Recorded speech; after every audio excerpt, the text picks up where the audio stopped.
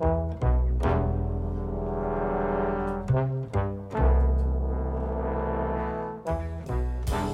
to This Week in California Education. I'm Louis Friedberg. And I'm John Fensterwald. Well, John, this week there was some speculation that Education Secretary Betsy DeVos was cooking up a plan to allow schools to spend federal funds on arming teachers. She disputes that anything like that is under discussion, so we're not going to talk about that. That's good, so we don't have to rename the show Firing Line. Okay. Yes, there are enough other things going on.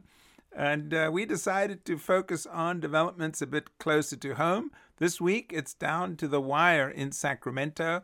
The legislature has to get bills to the governor's desk by the end of August, which is just around the corner. And we decided to focus on one bill, Assembly Bill 1951.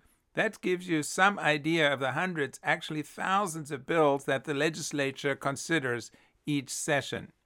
The bill, which is authored by Assemblyman Patrick O'Donnell from Long Beach, who is also chair of the Assembly Education Committee, would give districts the option to swap the state's 11th grade standardized tests in English and math, known as the Smarter Balanced Assessments, for the SAT or ACT.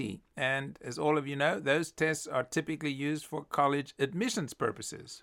That's right. The bill that would give districts a choice has passed the Assembly and probably will be approved by the Senate before going to Governor Jerry Brown. But it faces formidable opposition from the state's two top education leaders, State Superintendent of Public Instruction Tom Torlakson and Michael Kirst, Brown's longtime advisor and president of the State Board of Education, and they have the governor's ear. One of the districts that's been pushing to get this option of administering the SAT or ACT instead of the Smarter Balanced Test is Long Beach Unified, led by its superintendent, Christopher Steinhauser. John, you talked with another Christopher from the district, Christopher Lund. That's right. Lund is the district's assistant superintendent for research, planning, evaluation, and school improvement. Long Beach is the state's third largest district, and it's been providing the SAT at its own expense for every junior in the district. So I asked Lund, why is this bill so important to the district, and how would it benefit students? Well, Assembly Bill 1951 allows school districts to offer the SAT or the ACT in place of the state assessment in grade 11. So we hold the Smarter Balanced Assessment in high regard, especially in grades 3 through 8. It's really in grade 11 where we feel that our students would benefit from having an SAT result to support them with their college aspirations, college and career readiness. So what the SAT provides is basically an important part of the college admission process, whereas the Smarter Balanced Assessment is really used to inform course placement at strictly the California State University system. The SAT, which can also be used for course placement across a whole range of universities, is really a primary tool for college admissions. So, Chris, you've been offering the SAT to your students for how many years? For 3 years now. So what impact have you seen after 3 years? Well, just by the fact that our students now have an SAT score, more than 1,000 additional students are now meeting the CSU requirements than 2 years ago. So these students 2 years ago, prior to having an SAT score available to them, may not have been able to meet the minimum eligibility requirements to apply to a CSU. The CSU requires, based on a minimum eligibility index, to qualify based on your GPA and or an SAT or ACT score. So without that score, your eligibility index is automatically lower, and you may not be able to earn admission into a CSU. With those scores, as I said, more than 1,000 additional students are now meeting that minimum eligibility. When combined with our A to G rates that are also improving, it just opens the door for that possibility for students to consider a four-year university. Can you measure the impact on scores? So we're seeing notable progress across years. So for example, our students that just finished this past year, their SAT scores on average improved 90 plus points from their administration of their PSAT in grade 10. Some students on average were improving 120 points, some students 200 points. So we're seeing notable progress as students have taken these assessments each year. to demonstrate their proficiency around meeting benchmarks and improving their total score. Knowing that this also is an assessment that's slightly different in construct, so getting used to those assessments with that full suite helps our students be better prepared when they finally take the SAT. So we mentioned pre-SAT. It's important to know that there is no Smarter Balance test in 9th and 10th grade. Does it sort of fill in that void that you go from 8th grade all of a sudden to 11th grade? That's correct. And in addition, it helps our high schools also, from an accountability standpoint, measure these key areas of reading and math that historically they've only had in grade 11. So you mentioned accountability. One of the arguments is that the SAT is not aligned to the Common Core standards, and so the SAT is not measuring what we expect students to learn. My counter argument to that would be the redesigned SAT made extensive efforts to really align some of the key shifts we see in Common Core. So the incorporation of primary source documents into the assessment. These were all part of Common Core and the Common Core shifts. I know that they've undergone a peer review, so we're confident that what's being assessed is really what's being taught in our classrooms as well. The other objection, this comes from some disability rights groups, is that they're concerned that they won't get the accommodations for their students that they currently get under Smarter Balanced, that there's no assurance that if they take the SAT, they'll get the same form of assistance. Yeah, so the SAT is moving towards an online assessment similar to Smarter Balance. I know they have some plans to make that part of their testing. Currently, it is a paper and pencil administration. What we have found is that our students that require some form of accommodation have been able to get those accommodations. And I'm assuming that if the bill passes, your juniors might be happy and not having to take one more test? I will say there's a fair amount of test fatigue that our students experience in 11th grade. Obviously, with the SAT, which they would historically have taken on a Saturday or perhaps multiple administrations. Having it available to them during the school year makes that one step easier for them. But 11th grade is also the year that they often take multiple AP exams. The Smarter Balance test just doesn't have that same value for them. It doesn't help them get into college, and they know that. Thanks very much, Chris. Enjoyed talking to you, and be interesting to see what happens to the bill. And if it doesn't pass this year, I'm assuming Superintendent Steinhauser and you will be back at it again next year. We will keep plugging at it. We're pleased with what came out of the Assembly with a unanimous vote. Thanks, Chris. All right, you're welcome.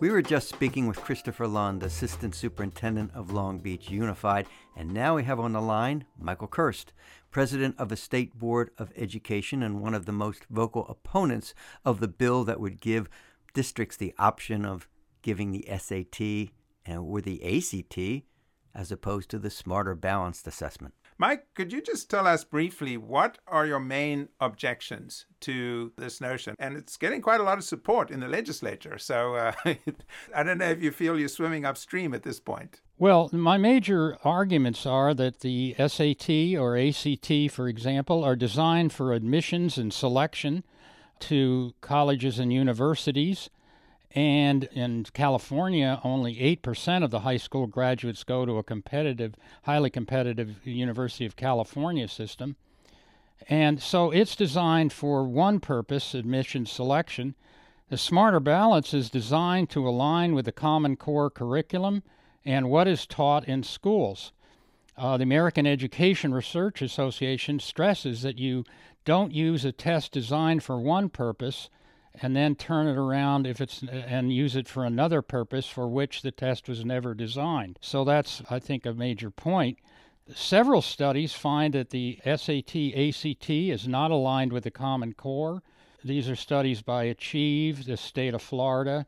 Given this, then, I think it's important to point out that I believe Smarter Balance is a much better assessment of what students know and be able to do than ACT-SAT. SAT, for example, is a paper and pencil test, and it uses an old-fashioned essay rather than a performance exam, which is used by Smarter Balance. So it is, to me, an old-fashioned test. Ours is computer adaptive. Each student takes his own, her own test. So that when a student answers a question correctly, then it pushes on to the next level, or if they answer it incorrectly, then it goes to a lower level. And so that's what you mean by computer adaptive, right? Yes, if you're answering questions pretty easily, we'll give you harder questions through the computer. And if you're really struggling, we'll give you easier questions. The SAT is an old-fashioned, what we call closed-end paper and pencil test. Pick one of 4 or 5. Very old technology. The College Board responds that, in fact, the newly designed SAT really is pretty much aligned to the Common Core, Mike. There's no independent verification of that, and there's no independent review of their study. So you're looking at the claims of a test vendor, which makes money on each test. The other thing that SAT offers, which is the PSAT for 9th and 10th grade, there is no Smarter Balance test for 9th and 10th. You go from 8th grade to 11th, and that creates a big void, and so it doesn't send any signals to students how they're progressing, which in fact the PSAT does. Yeah, but PSAT, you don't know what kind of signals it's sending. You can't do much with it as a teacher. And so I don't think it's terribly useful for instructional improvement. If that's the big problem, we could add a 10th grade test if there was a lot of demand for that. We've had a lot of pushback on adding tests. So are we going to require the PSAT in 10th grade? Otherwise, you have some students taking it and others not. You get into this whole issue, of course, of cram schools, where if all these students are taking SAT, ACT, I would think the wealthy parents will just double down on the cram schools. And our students a lot of them won't have the ability to cram for PSAT. So about a year ago, you and Tom Torlakson, state superintendent, sent a letter to the University of California to ask them to consider using the Smarter Balance as a college entrance exam. Have you heard back from them? Yes, we have heard back. We've had 2 meetings with the Board of Admissions, which is a faculty group for the University of California. We've also met with the University of California Faculty Senate group, and we have met with the admissions committee of the California State University. All of these bodies indicate they want more follow-up, and the University of California has commissioned an independent study through the University of California at Davis of the predictive value for freshman grades and college success for both Smarter Balanced and SAT, ACT. So they've also invited us back to another meeting this fall, and we're also pursuing it with CSU as well. So they understand that this would be part Smarter Balanced of what they call a comprehensive admissions process. As you know, they just don't look at grades and test scores anymore. They also look at various other factors. And so they're really looking very hard at this, and I expect we can move forward on this hopefully within the next year. So the reason I ask that, Mike, is that as good a test as a Smarter Balance may be for 11th grade, there's a question whether or not students take it seriously because there's no personal stake in it, as opposed to SAT and ACT, which gets them into college. There's nothing personal at stake, and so, is it useful to these students, and why try? We're concerned about that, too, and that's why we have pursued this initiative. We've talked with literally hours about this with numerous decision makers, particularly faculty, at both at the CSU and UC. You've talked about specific objections, and you haven't talked about the disability accommodations, which is another objection to it. But the people in the field, superintendents and principals, they're saying this is really important as a matter of equity. We're getting more kids into college. We're raising their SAT, making them more competitive. Sounds like a strong argument, Mike. They are all assuming that there's no chance that Smarter Balance will not be used by higher education. And I'm contending that there is a good chance of that, and therefore that this is the wrong road to go down to. And even if you have the feelings you mentioned by the local educators, can they possibly wait a year for this? And why rush it now? Why does it have to be done immediately now? Okay, well, we've been talking with Mike Kirst, president of the State Board of Education, has been president for the last 8 years. He's second tenure on the board. And Mike, you're going to be on the board for how many more months? My last meeting is January of 2019. We look forward to talking with you perhaps before you step down to get some of your overall reflections. Well, thank you for having me. That was Mike Kirst, president of the State Board of Education, who's probably the most influential voice in terms of having Governor Brown's ear on this. And of course, Governor Brown has total power as to whether to sign this or not. John, what's your prediction as to what the governor is going to do? I think you just implied that prediction. I think the governor, who really has never really cared much about assessments in the first place, will take Mike's recommendation. But the funny thing is, next year, the governor won't be around, Mike Kirst won't be around, or Tom Torlakson. They're all retiring. So Patrick O'Donnell can bring this back again for a whole new cast. And we'll have a new governor by that time.